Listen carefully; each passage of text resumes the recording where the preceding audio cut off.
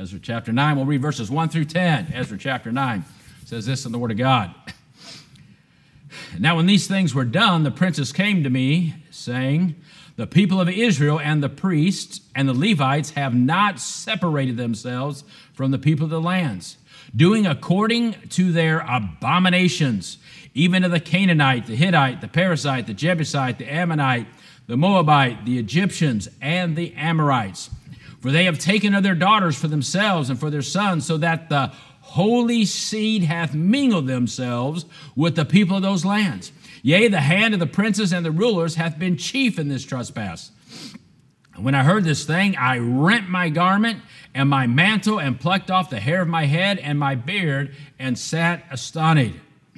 Then were assembled unto me every one that trembled at the words of God of Israel, because of the transgression of those that had been carried away. And I sat astonished until the evening sacrifice. And at the evening sacrifice I arose up from my heaviness, and having rent my garment and my mantle, I fell upon my knees and spread out my hands unto the Lord my God. Verse 6, and said, O my God, I am ashamed, and blush to lift up my face to thee, my God, for our iniquities are increased over our head, and our trespass is grown up into the heavens. Since the days of our fathers have we been in a great trespass unto this day, and for our iniquities have we, our kings and our priests, been delivered into the hand of the kings of the lands, to the sword, to captivity, and to a spoil, and to confusion of face, as it is this day. And now for a little space grace hath been showed from the Lord our God, and to leave us a remnant to escape, and to give us a nail in this holy place, that our God may lighten our eyes and give us a little reviving in our bondage. For we were bondmen, yet our God hath not forsaken us in our bondage, but hath extended mercy unto us in the sight of the kings of Persia, to give us a reviving, to set up the house of our God, and to repair the desolations thereof, and to give us a wall in Judah and in Jerusalem. Verse 10, and now, O our God, what shall we say after this? For we have forsaken thy commandments. Let's pray again together, please. Heavenly Father, again, Lord, we plead the blood and claim the name of Jesus Christ. Lord, again, we thank you that we can gather together. And Lord, we thank you for the faithfulness of your people that are sitting here, the faithfulness of your people that are listening in. And Lord, we confess we need you.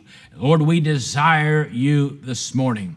Lord, that you would come and work in our midst and work in the hearts of everyone here and everyone listening, dear God. And Lord, those that have great need this morning, Lord, that one that needs to be saved, oh God, open that heart. Draw that one into thee today, that they would repent and put their trust in the death, burial, resurrection, and shed blood of the Lord Jesus Christ. Dear God, Lord, again, we think about the physical needs. Lord, we think about Kay this morning. Lord, special prayer for Kay this morning. And Lord, Don, strengthen his heart. Lord, we think of that serious, unspoken Sister Allison mentioned. And Lord, Brother Wood's loved ones and other loved ones. Lord, we think of Sister Barnett and Sister Muxlow and Sister Dodd, and Sister Carpenter and others with need this morning. Lord, I'm so glad that we can just yield ourselves to you this morning. And Lord, have your will and way. Lord, challenge us, strengthen us, encourage us, help us through the word of God. In Jesus' name we pray. Amen. So we look at this story this morning here, a little background on this. And as you know, King Darius had given some permission for some Jews. And actually he said, whosoever will, amen. Thank God for kings that say, whosoever will. Aren't you glad the king said, whosoever will, amen, may go up to Jerusalem, amen. I'm looking forward to going up to that new Jerusalem. And he said, may go up with Ezra and return unto the land. And man, he was nice. He even gave him an expense account. Hey, aren't you glad the king gave us an expense account that we can spend along the way? Amen. So promises we can claim along the way. And of course, it was important that some of the Levites went with them because, of course, it was the Levites' responsibility. It was their duty to study the Word of God and to teach the Word of God to the people. But Ezra's main task as he went up there was to establish order into the land, and then also to establish religious worship and get that back in order as well. And so as he went up, the testimony of the nation was at stake because he told the king, he said, listen, God's got this, amen. Appreciate your help, but we believe the Lord, the good hand of the Lord is upon us. and he'll go before us, and he'll take care of us. Amen. Hey, we can have confidence in our God. We shouldn't be afraid to make bold statements about our God before a lost world. So Ezra returns, and then, of course, as we see, he's overwhelmed by the spiritual circumstances that he finds in the land. And notice again what happens in verse 3 when he hears what happens. He says, "And when I heard this thing, I rent my garment and my mantle and plucked off the hair of my head and my beard and sat down astonished." Astonished, that word means appalled, disheartened, dismayed. When he saw what was going on among his nation, among his people, amen, he was disheartened, he was appalled, he was dismayed about the sin going on in the land. We think about that word, about being appalled. Psalm 143:4 says this, "Therefore is my spirit overwhelmed within me, and my heart within me is desolate." That's probably how he felt. His heart was overwhelmed when he saw the sinful condition of the people, when he saw the sinful condition of his nation. And so, I read that, and boy, that was a challenge to my heart. I'd have to ask myself, I'd have to ask us, when is the last time, if ever, we reacted like this over the sinful condition of our nation? Well, we talk about all the wickedness going out there, but when has it ever got to the point where it affected us? Amen. Can you imagine if I just got up this morning and just ripped my shirt off and threw my jacket off? It's okay. I wear a t-shirt. Don't be scared. I wear a t-shirt. I always wear a t-shirt, right? But if I just did that this morning, if I just fell down and I just laid there and they said, "What's wrong with preacher? I know he's been mentioning something with his heart. Did he pass out? What's going on?" And I said, no. I just got thinking about what was going on in my nation, about the open sin and abomination in my nation. And finally, I had a correct response to it. And that's what it is. What you're seeing here is a correct response to someone, a man of God, the people of God, really getting a good look at the sin going on in the nation, and just not looking at it through human eyes, but how believers are supposed to look at it in light, amen, through the eyes of God, through the light of holiness, amen, and God's holy standard. Think about that. It says he rent his clothes. And of course, that was a sign of being overwhelmed, an overwhelming response to the situation.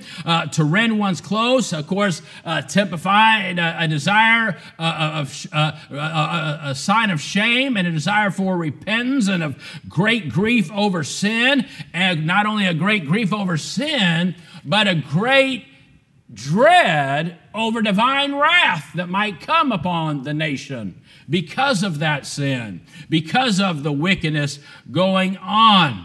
As we look in these verses 1 and 2, what do we notice?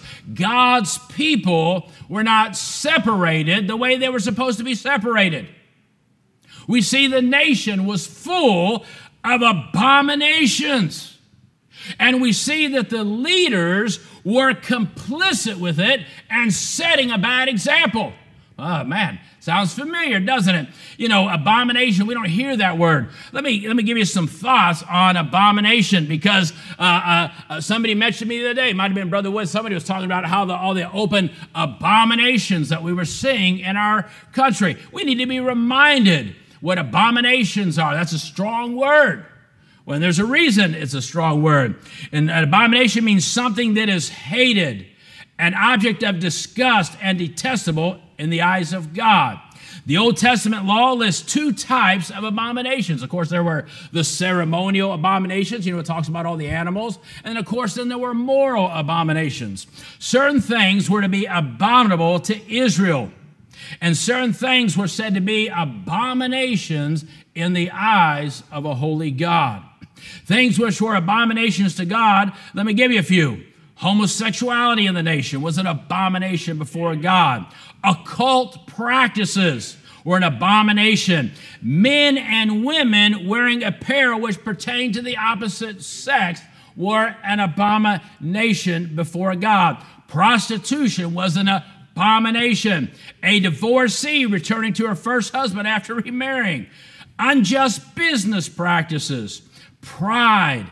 Lying, the shedding of innocent blood, right? We might throw in there abortion, an abomination, wicked imaginations, false witnesses, sowing discord, the wicked. All these things and more were a great abomination and were hated and were disgust and detestable in the eyes of a holy God that looked down upon the nation and people that he loved when he was trying to raise up a holy people unto himself, which is what believers are supposed to be. Notice verses 1 says, Now when these things were done, the princes came to me, saying, The people of Israel and the priests and the Levites, look, have not separated themselves from the people of lands. He says, when you go out there, you can't tell the believers from the unbelievers, whether it's the way they dress, whether it's the music they play. Hey, listen, if you're walking up to a place that's supposed to be a place where God is worshiped, and you're walking up and you can hear the music far off, and you can't tell who that music is being played to, something's wrong. Amen. Something's wrong with that. Like they say, that just doesn't make sense. Having not separated themselves, right? And do according to their abominations. Do you know that's happening in the church? Listen. Of course, we love everybody. Of course, we care about everybody. That's not the question, right? It's one thing to care about somebody. It's something to be a facilitator and to agree with somebody. I care about everybody, but I don't agree with what everybody is doing. And that's our job, to have that separation and a clear stance on these things.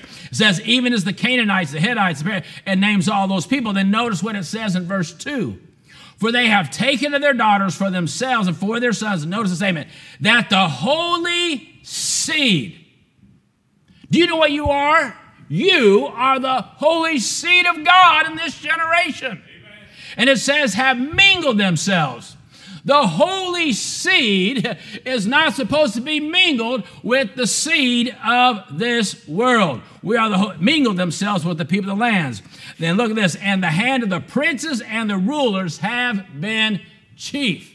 It's one thing, when I was young, hey, listen, these things going on, they've always gone on. But, back in the day, everybody knew these things on, but they happened in a certain place. There was that group, or, over there, or this or that. But now, listen, it's wide open. And it's funny. I've watched politicians over the age, and they say, oh, yes, we're against that, we're against that, we're against that, years ago. Now they say, well, of course, I'd never do anything like that. But who am I to tell them they can't do it? Then it got like that. And now they're 100% behind them. Now they're holding their hands up. What can we do to help? All these people that are committing these abominations. You see, they've mingled.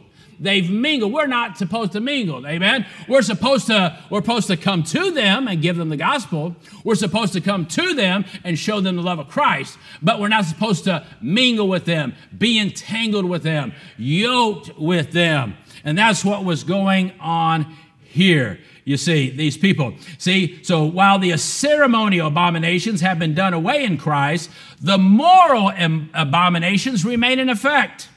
The things called abominations to God in the law are moral issues which have not changed even with the giving of the gospel.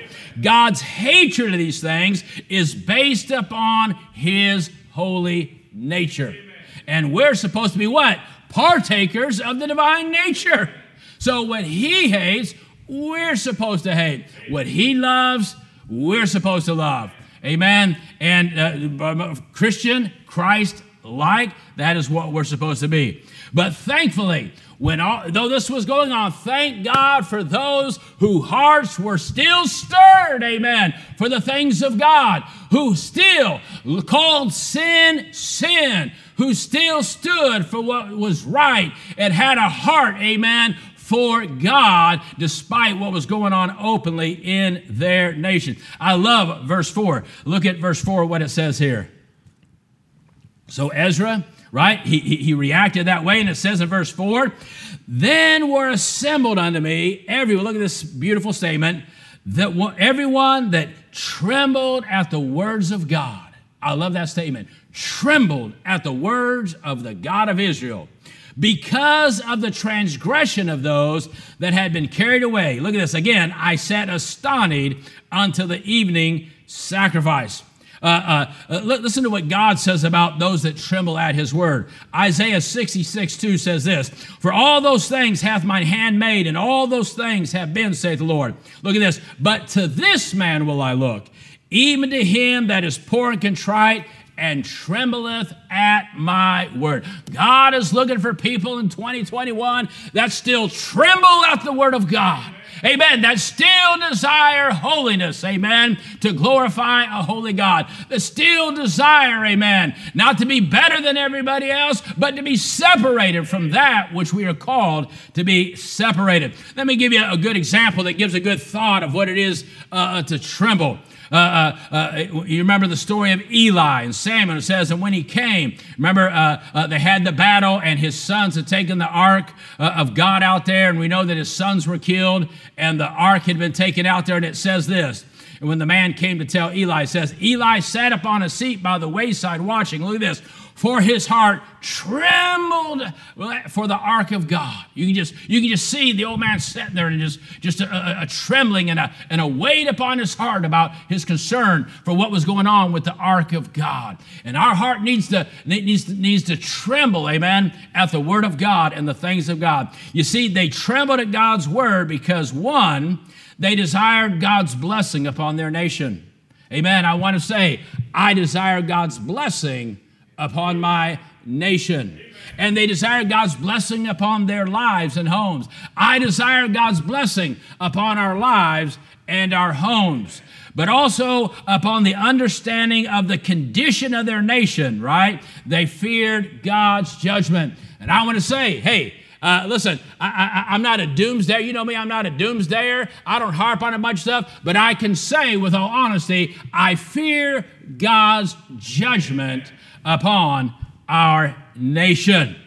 Notice he goes on to talk about how his heart was burdened when he saw the sinful condition of his nation. Verse 5, and at the evening sacrifice, look at this, I rose up, notice this statement, from my heaviness. You see, the condition of his nation, the condition of God's people was a burden that weighed upon his heart. It was a heaviness upon his heart that he could almost feel it, if you will. And we've been there, man. Something happens in our life, and listen, even though it's not physically on our shoulder, we can feel the weight of it, right? It brings us down. He said, I rose up from my heaviness, and having rent my garment and my mantle, look at this. Listen, the best thing you do, I fell upon my knees and spread out my hands unto the Lord my God. Oh, listen, is that not what we need to do for our nation? Is that not what we need to do for the souls of men? Is that not what we need to do for the church, amen? To once again get a heaviness, amen? Get a heaviness for our nation, a heaviness for the church,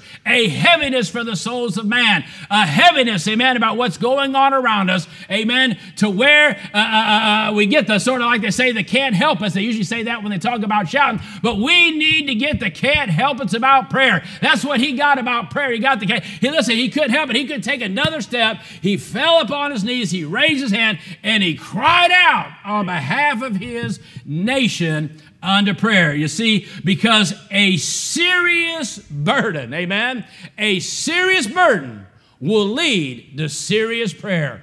A serious burden will lead. So let me ask you this. You want to know how great your burden is for your nation?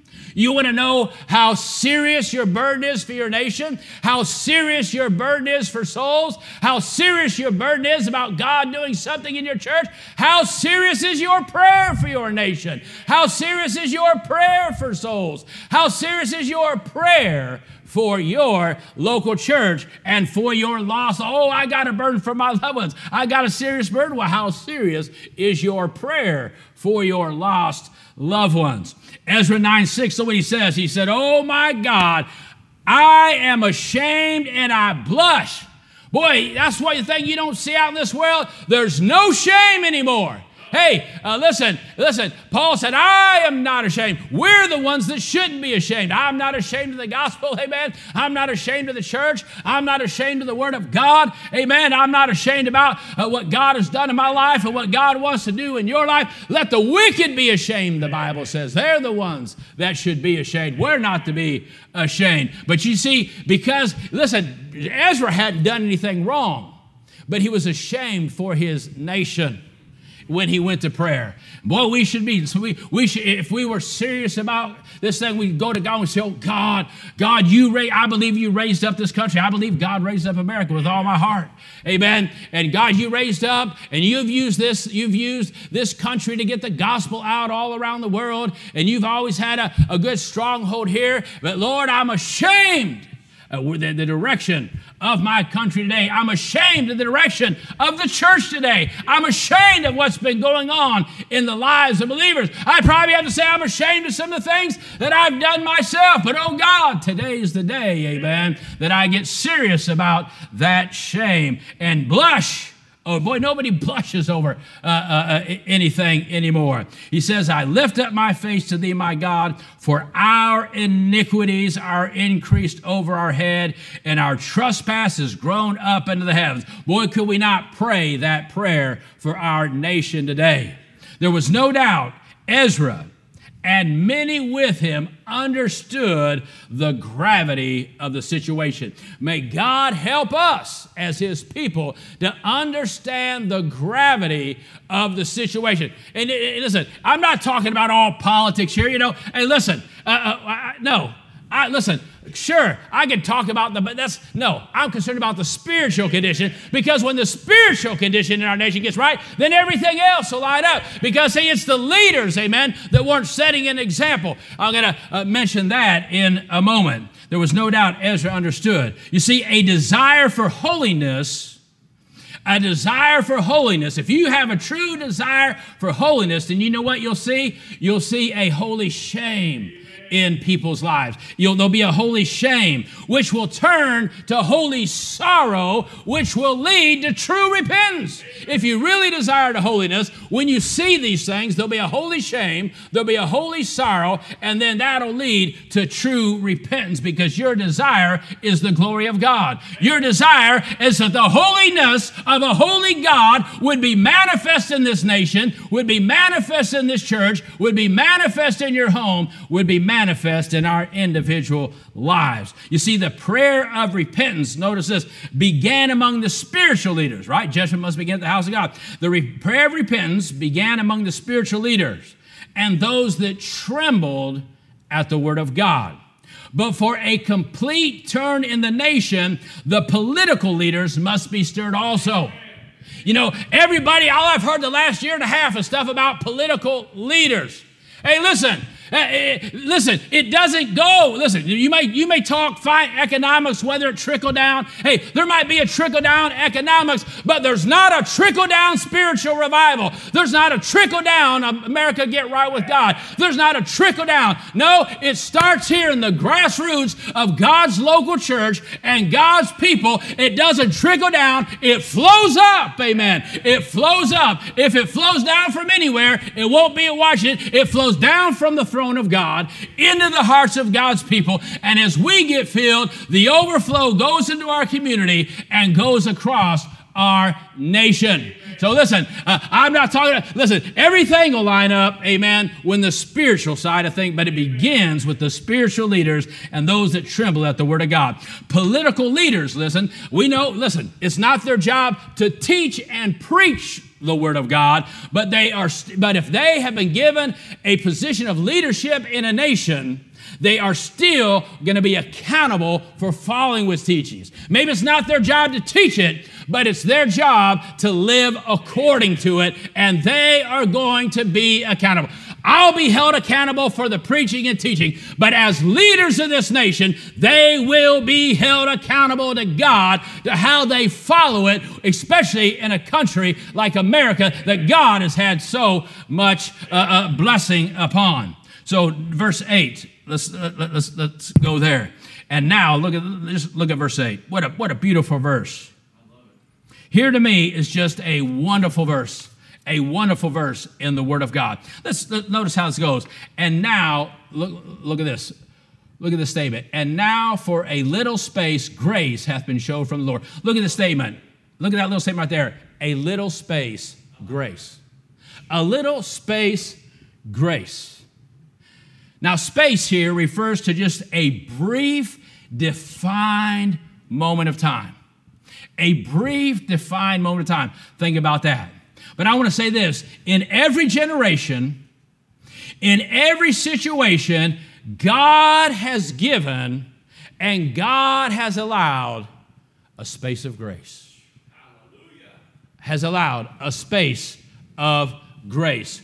Whether a small space of time or whether a small space of land, God always gives a space of grace. Think about Calvary for a moment. Well, I thought about that, a space of grace. And I thought about when God created the world, amen. He created the vast oceans. He created the vast mountain ranges. He created, amen, the vast canyons. He created the vast rivers. He created the vast open plains. But in the midst of all that vast creation, on a little hill, where he knew that one day Jerusalem would be built, there was a little hill where he carved out a space of grace, where he knew that that's where the cross of his son, the cross of Calvary, will be planted. He said, throw out the mountains, throw out the oceans, throw out the canyons, throw out, amen, all the prairies. He said, but this little spot right here, amen, in the midst of all this vastness, this little space right here is going to be a space of grace where my son will put his cross and die and shed his blood. Oh, thank God, amen, for the space of grace. And if you're not saved this morning, I want to say God has a space of grace, amen, despite all that's going on, in your life, amen. You may not believe it this morning, but God has a space of grace for you to get in this morning, for you to come to him, that space of grace where Jesus died and shed his blood and was buried and rose again the third day. And boy, you know, that's what God has reserved right here. You know what this altar is? It's a space of grace. It's a place for you to get in and come to God. Right now in America, despite all that's going on, time-wise, we're living in a space of grace.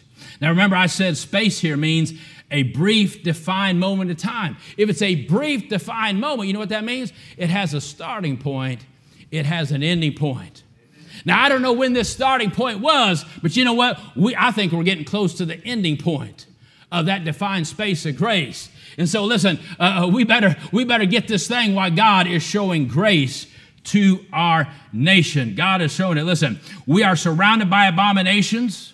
We deserve judgment, but God in his mercy has given a space of grace. You know what? The church should be known as a space of grace, where people can walk in that door, amen, and through the lives of the believers that are part of this local church, amen, they can find grace and love, amen, and people that care about them. And we want people to know, amen, grace, amen, grace doesn't put up with things, grace provides things, amen. People say, oh, well, grace will put up with things. You know, they have these places called Grace Church. You know, well, hey, just do whatever you want. No, that's not how grace works. Grace is not there to put up with things. Grace is there to provide things. It's there to provide salvation. It's there to provide teaching. How do you live righteously, soberly, and godly in this present world? That's what grace does. It provides teaching. It provides salvation. It provides what you need when times get tough. Grace is there to provide what you need. That's what grace does. Grace provides things.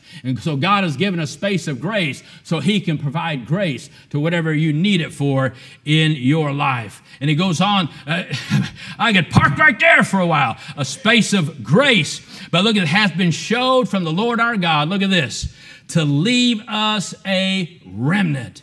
Thank God.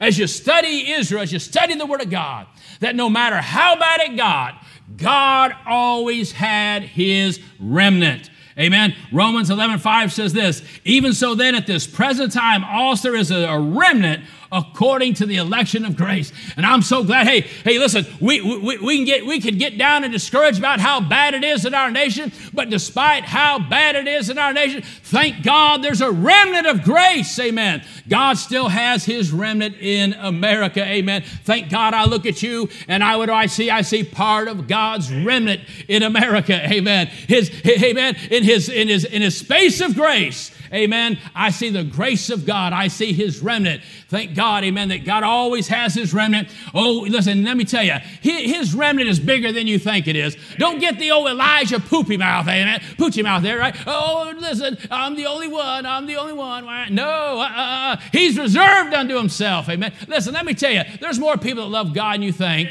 Amen. We close ourselves off and all this and that. Listen, God's got a big group out there. Hey, and we're just handfuls of people, but one day he's going to reach down and grab this handful and that handful over there, and one day he's going to put all those handfuls together. It's going to be 10,000 times 10,000s. Amen.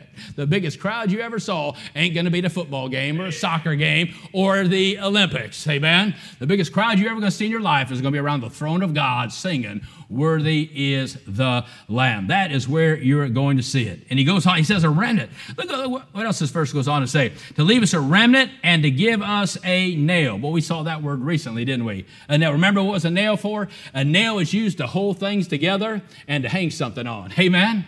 It's used to hold things together and gives you a place to hang something on. Listen, and here it's used metaphorically for a share in God's plan. He said, Lord, you've stuck us right here. Amen. And you're letting us get in on your plan. Hey, despite everything going on, amen, God, you have a space of grace. God, you have a remnant. God, you nailed us down right here and said, hey, you just stay right here. I'm going to do something. I'm going to do something. Hey, we just need to stay right here, amen. God's going to do something. God wants to do something. We don't know, listen, just stay right here, amen. We need to nail it down, amen, that we're going to be in the house of God and get in on God's plan. Now, you know, Christ is referred to as a nail. Isaiah 22:23, it says this, I will fasten him as a nail in a sure place, and he shall be for a glorious throne to his Father's house. Amen? As we said before, listen, you just get Jesus in your life, he'll hold you together, and you can hang your future on him. And then he goes on, we better hurry up here. Verse 8, it says this, to leave us a remnant, to give us a nail. Why? Why does God do this? Is that he may lighten our eyes.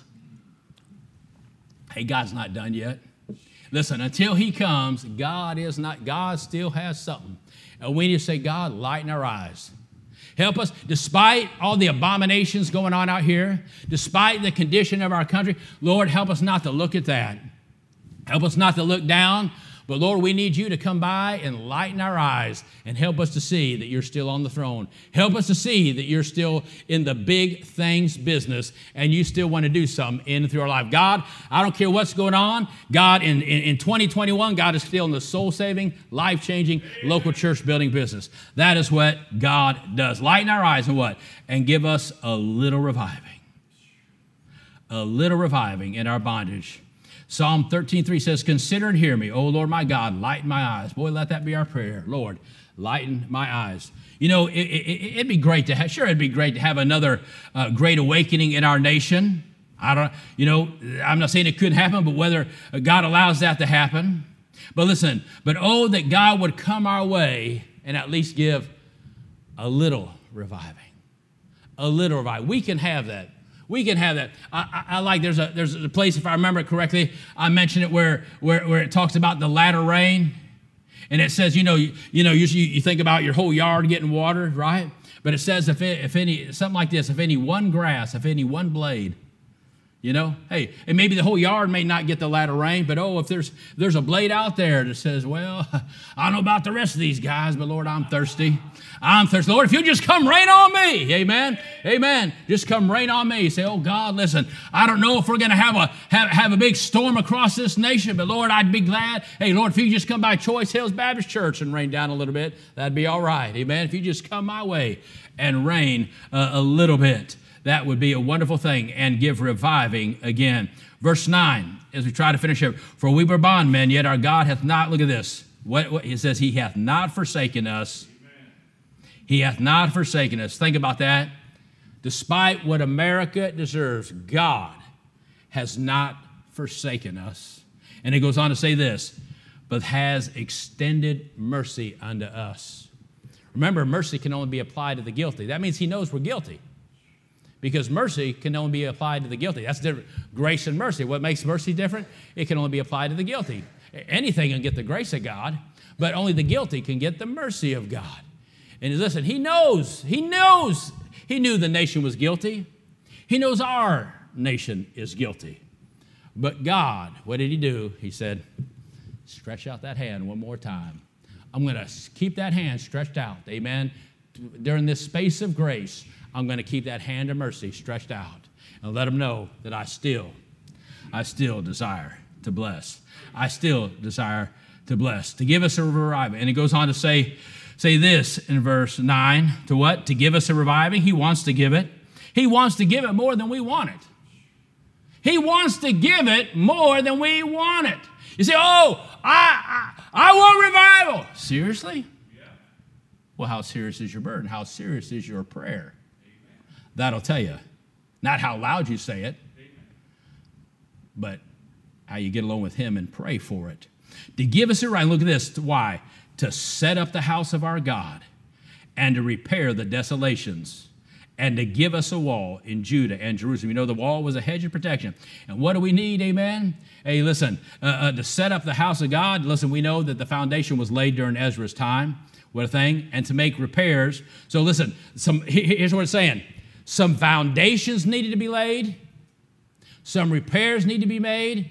And some hedges needed to be built. That's exactly what we need today. God, listen, if you're not saved, you know what you need to have in life? Today, the foundation needs to be laid in your life. The Bible says no other foundation can be laid than that which is laid, which is Christ Jesus our Lord. If you're not saved, amen, listen, some things need to be set up in your life.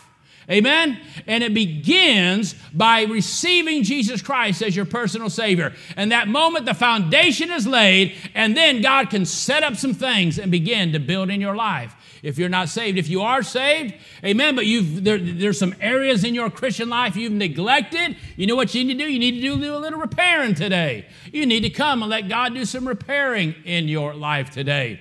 And then we all need to pray. Boy, as we look at our life, as we look at our kids, as we look at our grandkids, as we look at this generation, we say, oh, God, would you put a hedge around my family? Oh, God, would you put a hedge around our young people? Oh, how we need God in this day and age. Amen. As we said before, we don't want to be like the other ones when God told them, well, this isn't going to happen in your day. Hey, God may have, that space of grace may extend through my generation, but if the Lord tarries, amen, I want a hedge to be around my children that are still here. I want a hedge to be around my grandchildren that are still here. I want a hedge to be around the generation that will still be here, that God would build a wall of protection around them. So what are these verses saying? They're saying this: despite what we deserve, God has been good to us. God has been good to us. Hey, listen, don't get down. Don't get discouraged. Hey, stop looking out there. Amen. Look up there, looking unto Jesus. And boy, I don't care what's going on in your life. We can say by the grace of God in America, in us, God's good. Amen. And God has been good to us. Despite despite all the abominations, despite all the mingling, despite how bad it looks, amen, I'm here to say that God is good and he's been good to you and I, amen. And he's been merciful to this nation. God has been good. So some people need to set up, some people need to make some repairs. But listen, we just need, amen, to get serious, amen, about the things of God. Just kick it up a notch. Let's finish. I want to finish up here by looking at a couple verses in chapter 8 quickly. Look at verse 31. When they get ready to depart, it says, then we departed from the river of Ahava on the 12th day of the first month to go into Jerusalem. And the hand of our God was upon us, and he delivered us. Amen. Boy, that is our prayer, that the hand of God would be upon us. And so as they were going forth, and they were coming back, amen, to their land and to their nation, look what they did in verse 35. And also the children of those that had been carried away, which were come out of the captivity, offered burnt offerings unto the God of Israel. 12 bullocks for all Israel. 12 bullocks for all Israel. You notice that? Well, why 12 bullocks? Well, it was one for each tribe. So that would be like us when we go to God on behalf of our nation. If we brought 50 bullocks, right? One for each state, and better bring 51. Boy, we better bring one for D.C. Amen. Might just bring 50 for for D.C. there, right? But one for each state, and then one for D.C. It'd be like if we brought 51 here and offered sacrifices for them. That's what they did. And that's what we need to do.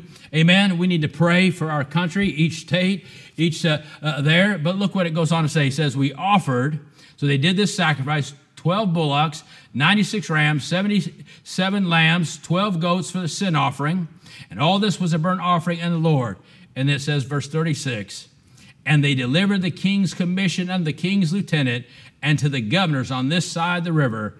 And notice how that verse ends.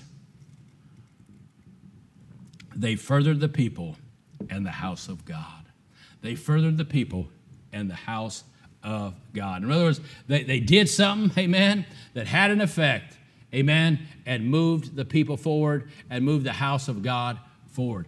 Boy, that's what we need to say. God, thank you for where we're at, but you know what? We want to be furthered along, amen. Lord, we want to be further along as your people. We want the house of God to be further along. Lord, we want to make progress in your name. We want to make progress in your name in this generation. So as we finish up here, may we think about our nation. Boy, let's say, God, please give me a heaviness, give me a burden for my nation and for the souls of men.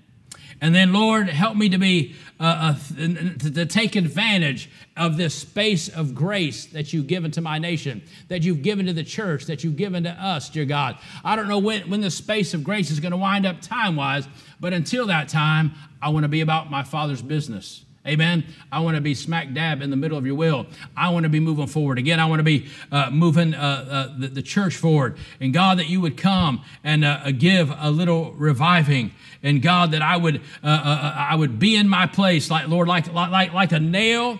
I want to be in my place. I want to be in God's plan. I want to be unmovable like a nail in the middle of God's plan. So thank God for his extended mercy upon this nation. Thank God for his space of grace upon our nation. But we just don't need to float along. We just say, God, lighten our eyes, open our eyes, and help us to see, Lord, sin as you see it. Lord, help us to see the lost as you see them, amen, to be moved with compassion. Lord, as I go by, help me to notice the tear in that eye or the burden on that heart. Or God, whatever the need might be in that life, give me a sensitive heart, God, not just towards you, but to those around me, amen. And Lord, just little things, Lord, like making sure my phone's charged, or making sure something's ready in case one of my brothers or sister has a need in the middle of the night, amen. I don't want it to take an hour for me to get there. I want to be able to get ready and jump out the door because, Lord, I want to be there. I want to be there for them. So we see in here a lot of things that we need to pray about. And again, if you're here this morning and you're not 100% sure that you're saved, Lord, there's any kind of question mark, any kind of doubt, please get that settled this morning. Lord, if some things need to be set up, if that foundation needs to be laid, please come forward this morning. Lord, if you've gotten sidetracked, and boy, you see, I need to make some repair in some areas of my life. Whatever the case is, amen, I know we need to come and pray for our nation. And if you need to pray for something concerning yourself, please come and do that. Let's pray.